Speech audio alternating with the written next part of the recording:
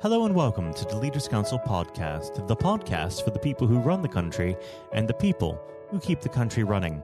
You join me on yet another sunny but empty day here in the capital. I'm Matthew O'Neill, and today, as always, we ensure that we have a variety of distinct perspectives on leadership. First, we're joined by Frank Arnold, Director of Exchange Consulting, a consultancy based in Warlingham. Frank, hello. Hello. Well, thank you very much for coming on the program. It certainly is a rather odd time, but I do appreciate you being able to make it on the show. Now, normally we'd get straight into our conversation on leadership, but I think I'd be remiss if I didn't ask you how the COVID-19 situation is affecting your business. At the moment, the business is died down 100% more or less. When the whole thing came up, I was on a project on the continent, and from one day working, then suddenly we heard, the customer is closing down their premises on the next afternoon, but the staff can be inside the house up to the following Wednesday, and then it's home office only. Mm-hmm. And when I came in a day later, I was found out that, the staff who can work inside the offices still, with even no public people around, meant only the internal staff, not the external staff. And of course, we are external. We are advisors brought in to help them on their things. And that meant for me, yes, I had a very hasty return to the UK, trying to rearrange my flights, which was due 2 weeks later and would be in the middle of the lockdown. And then I came over and, yes, I'm sitting here and being very idle at the moment.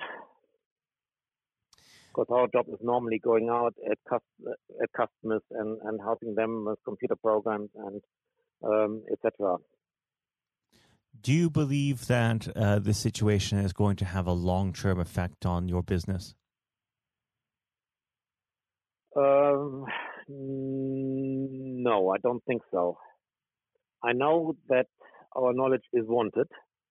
We have a very fixed customer base who are booking us for many, many years, and they still need our advice. So I think once travel restrictions and everything is over, we should bounce back.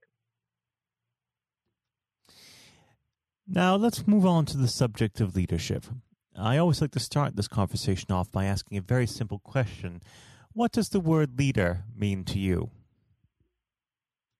To take advantage of guiding your members of staff, of leading the company, making sure it survives even in bad times. And that is what leading is all about for me. Now, how would you describe your personal leadership style? We have a very open workforce, only a small workforce, but very open and doing most things on consent. That means not a dictatorship or anything, more very democratic ways of doing it. And that is also needed with our clients because we are there as external advisors, and we can't tell them, you have to do it like this. They have to agree to do it like that. We can only tell them, that is a better way of doing it. Try it.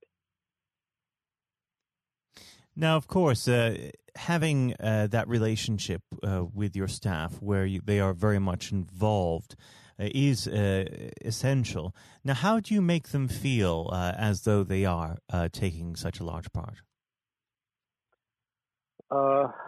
We try to make them part of more or less to be a family, I would say, not to rule from the upper side or something. And I think we try very, very much to act as a family and being involved in the decisions and in the things we are doing. And I must say it worked very, very well for the last 10, 15 years. Now, of course, leadership doesn't develop in a vacuum. It comes from somewhere. So let's go back to the very beginning of your career, when you first started out your working life. Were there any particular examples that you followed to become the leader you are today?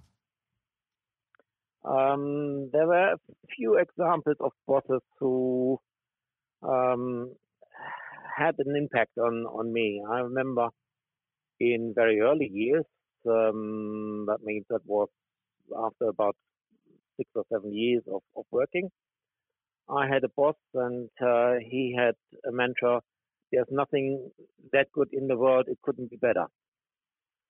And I hated that at the moment, because whatever you did, whenever you said something, that was his answer. Yeah, try it.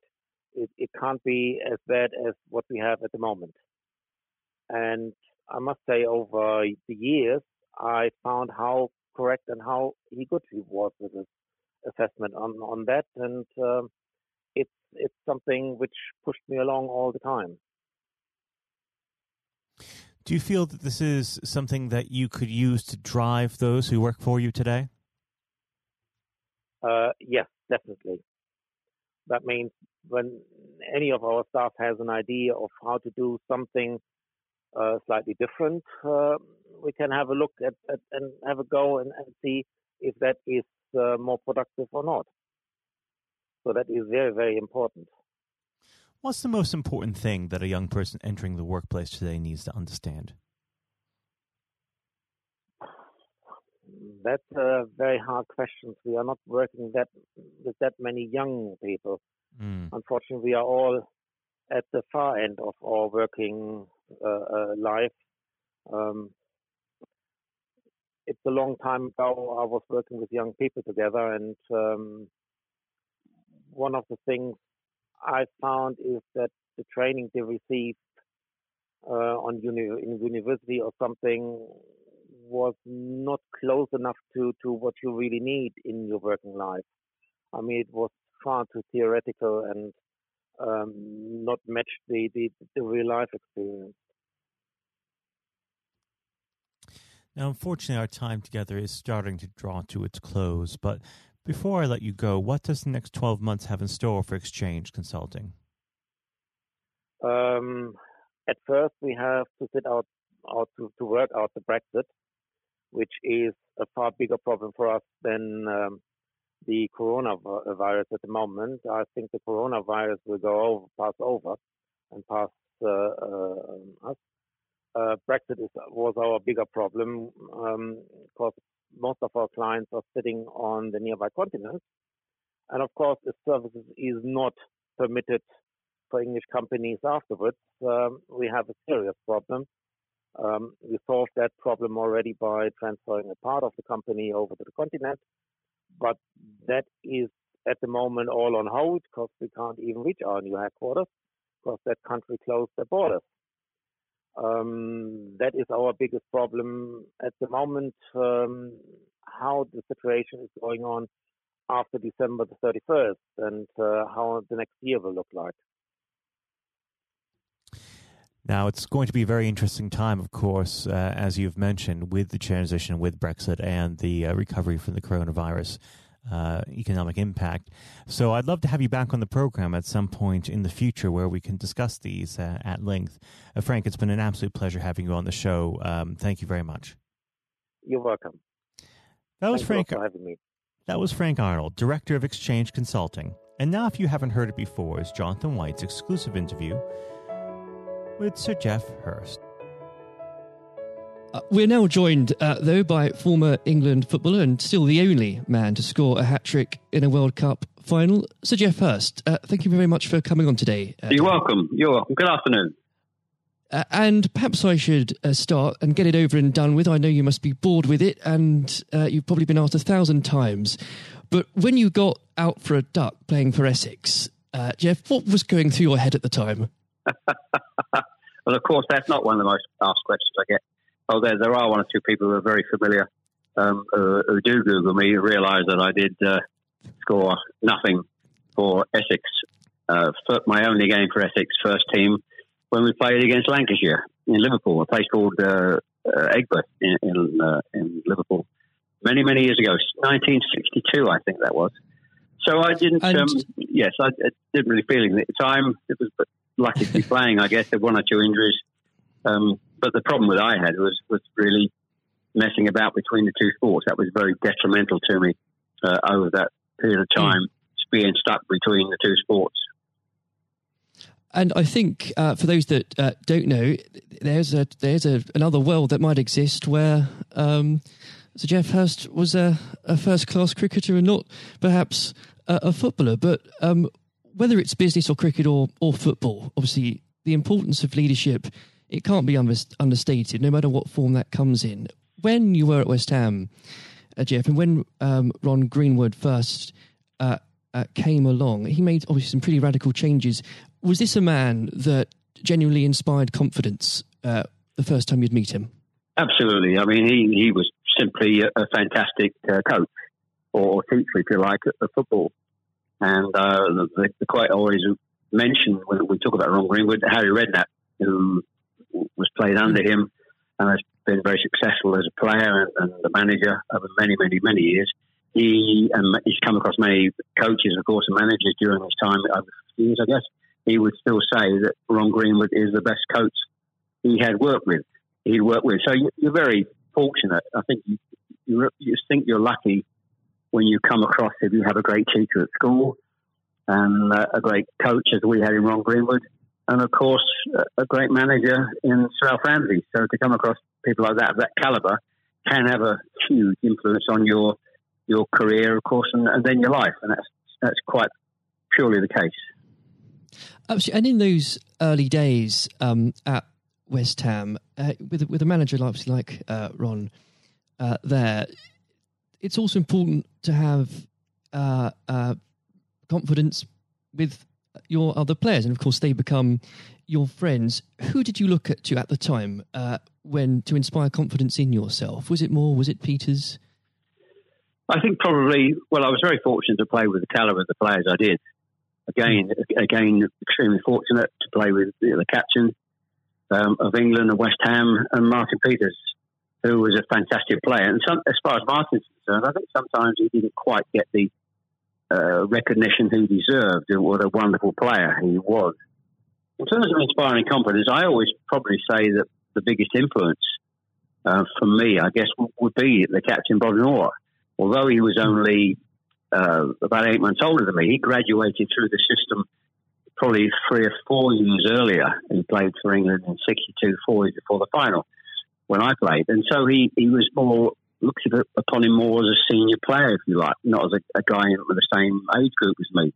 And I looked at how he trained, how he acted, how he behaved, and how he played. And so he would say, I would also say he was a big influence on me. One thing I would say about leadership, what I do understand clearly in all walks of life, leadership is at the top, is absolutely vital for a business, a football team, in any walk of life to be successful. And it's quite evident. I was in the motor trade for a long time as well, selling car warranties to car dealerships.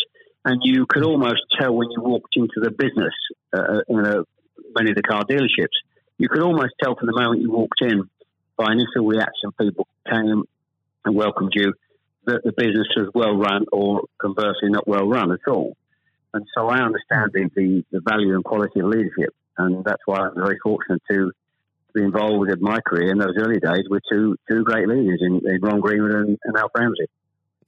Absolutely. And since you've already brought him up, Geoff, I think it'd be remiss not to go a little bit further with that. But obviously, after at West Ham, your playing came to the attention of Sir Alf Ramsey. Now, there's a man I'm sure when you walked into a room, you knew who was in charge. When it came to managing that England team, what was his style like, Geoff? Well, the first thing I say about Alf Ramsey, he's probably over my life the most powerful influence who had on me as a person. Naturally, it happens to an extent because he's got your whole career in his hand. Whether he picks you for England or he doesn't pick you, it can have a great impact on your career and, of course, your life. But in that era I was involved for 6 or 7 years, he it was quite clear who was the boss. He was quite very, very strict. Probably at the time, maybe overly strict, but at times you probably wouldn't necessarily get away with it in today's football because it's changed dramatically in how you deal with players then and players now. But he was the most powerful man I came across, and very few people. And he was quite ruthless in getting people out who didn't want to be part of a group, part of a team. It is important that if you've got a group of people, and that's in any walk of life, they're all singing off the same hymn sheet, and you don't have anybody that's griping or moaning about the system. And if you've got people like that in the organisation, one thing I have learned, and I've taken it on in my life, my family, you've got somebody in the group that doesn't want to be part of it, you get them out. And Alf, I think, was quite ruthless with that in his staff. And I think that's one of the most serious things I think I've learnt over a long period of time. And is there, do you think, a specific moment, I'm sure there's probably dozens, but is there a specific moment, if you could perhaps pick right now, that did show those qualities in Sir Alf so sharply? Yes, I think for me, certainly, I think there are instances of players who you thought would be in the team or certainly in the squad, and surprising they were not. There was no necessary reason for it, but looking back, I do think perhaps they were people that Alf didn't think wanted to be part of a group. So that's for me. In terms of my personal view, I think that it looked prior to the World Cup that I was going to be playing in it. Only a few games before I was playing, and I played with Jimmy Greaves in the game against Yugoslavia only a couple of months before the final. And it looked at that stage as if I was going to be playing in the team. But in a couple of more friendly games before the final in Poland and Norway, I think, and Denmark, I played 2 of the 4 games, and I probably didn't quite replicate my form that I'd been showing at West Ham and in the early couple of games for England. And he left me out in the first game of the World Cup against Uruguay. He started off with Jimmy Greaves and Roger Allen. So I had an impact of thinking at that stage I looked like I was going to play, and didn't start because of just a lack of form. I didn't play quite well enough to justify my position. And somewhat fortuitously, I only got back in the team because of a nasty gash to shin on Jimmy Greaves' leg. And I think what you've said there, Jeff, actually does sum that up really well. And more than that, whilst it's important to have that someone in charge with those qualities, it's almost useless if there isn't a strong and unified team behind them. And there really must have been moments, maybe there weren't, but let us know, in that 66 competition, the prolonged pressure on all of you, the weight of a nation, did it get to you? Oh, not for me personally, no. I think, and I don't, not for me, not for a second. I think I was just happy to be involved in the squad initially. Not at all. You're not aware of the magnitude of the occasion, really, looking back out. So I never really felt, people talk about pressure a lot and it's there, and players talk about it in life. I didn't really necessarily feel any great pressure during the time I was there. And what is also important to say about Alf Ramsey, the people he left behind that were left in the squad after he'd moved 1 or 2 players out, the squad were a bunch of very hard-nosed, professional, top-quality people. And that was, again, the leadership that Al showed. He got people in together that were very, very strong personally. And I think that was part of the success we had. We were I always describe our group as hard-nosed professionals. We have some great players, but overall they were great hard-nosed professional players and great quality people who we've kept in contact with, over the years. And Jeff, I've got to ask, and I'm not making this up, I've genuinely heard that people do ask you whether or not you realise there were people on the pitch at that moment. I imagine you were busy on something else. Well, I did some theatre shows last year. They've gone fairly well, and we're going to do a series of theatre shows, in fact, starting this week, over the next 2 or 3 months. And at the end of the theatre shows, we have about 20 minutes where we allow the people in the audience to ask questions. And I won't mention both. They're too long to talk about both questions. The other one's a really stupid one. It's too long for me to tell you. It's absolutely ridiculous. But the other ridiculous question I get asked, did I realise there were people on the pitch? And of course I jokingly say, yes, I was just about to shoot to score the goal. And I looked round, put my foot on the ball and looked round for a little while and said, oh dear, there are 6 or 7 people running on the pitch. So I've been asked that once at one of the theatre shows. So I make a joke about that and saying, yes, I put my foot on the ball and waited, just had a glance round, you know. Maybe it does prove there are things such as stupid questions, really. Oh, yeah, there certainly are. I've got another one which I won't bore you with. It won't be too long to tell you. I was in a Jersey, or Channel Line, Jersey or Guernsey, 2 or 3 years ago, and most stupid, irrelevant questions, absolutely nothing to do with football whatsoever, which was absolutely, but I can use that now because it is quite funny. Well, maybe another time then, but we... well, you want me? I can tell you if you want. You got time? I can tell you if you want. Jeff, go on. I think it would be silly if I said no at this point. Okay, so I was doing at a dinner in the Channel Islands, 300 or 400 people, black tie dinner, guest of honour. On this occasion, I was speaking for about 20 minutes, then allowing questions from the audience at the end of the evening. And there was usual football questions, and then all of a sudden I had somebody at the back who asked a question. I didn't quite hear what he said. He didn't have the microphone with him. So I said, I didn't hear what he said. Can you please give this chap the microphone so I can hear clearly what he said? So the chap had the mic and he said, when a turtle loses its shell, is it naked or is it homeless? Right. What a question. What a question. I think that would be definitely in the stupid category, wouldn't it? So we had a laugh about that. You've got to have a patient of a saint, I think, sometimes to put up with things like that. But then again, I found it amusing. I just found it amusing. In fact, some of the audience found it highly amusing as well. So it did make me laugh that day.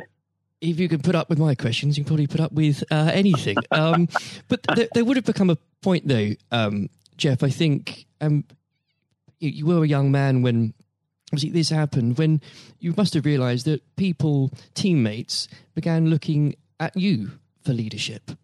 Is that something that occurred to you, or did you just realise that by one way or the other, people actually begin to look up for you for inspiration? Well, possibly. That's never really struck me until you've actually mentioned it now, quite frankly. It's a new question. Does anybody look up to me? I'm sure perhaps there are people who pay you compliments of fans of West Ham and Stoke, and of course England fans who I think probably it would be very immodest of me to suggest that I felt that somebody was looking to me for inspiration. You don't have to, but I will. It's okay for a third party to do it. Perhaps that may have been the case over the years. People look at you and maybe it has a helpful effect. But I do think you how you behave and set examples on and off the pitches, people must realise that has an influence. How you react and behave to situations on and off the field surely probably has an impact to younger players coming into the team latterly. And with that, looking at football today, is there anybody that you think particularly on the field or the sidelines that strikes you as someone with those qualities that you could identify in a natural leader? Well, current players, you mean? Oh, players, managers, anybody that you look to today, really? Well, I think some of the outstanding. I think the best example about a leader at the moment is Klopp at Liverpool.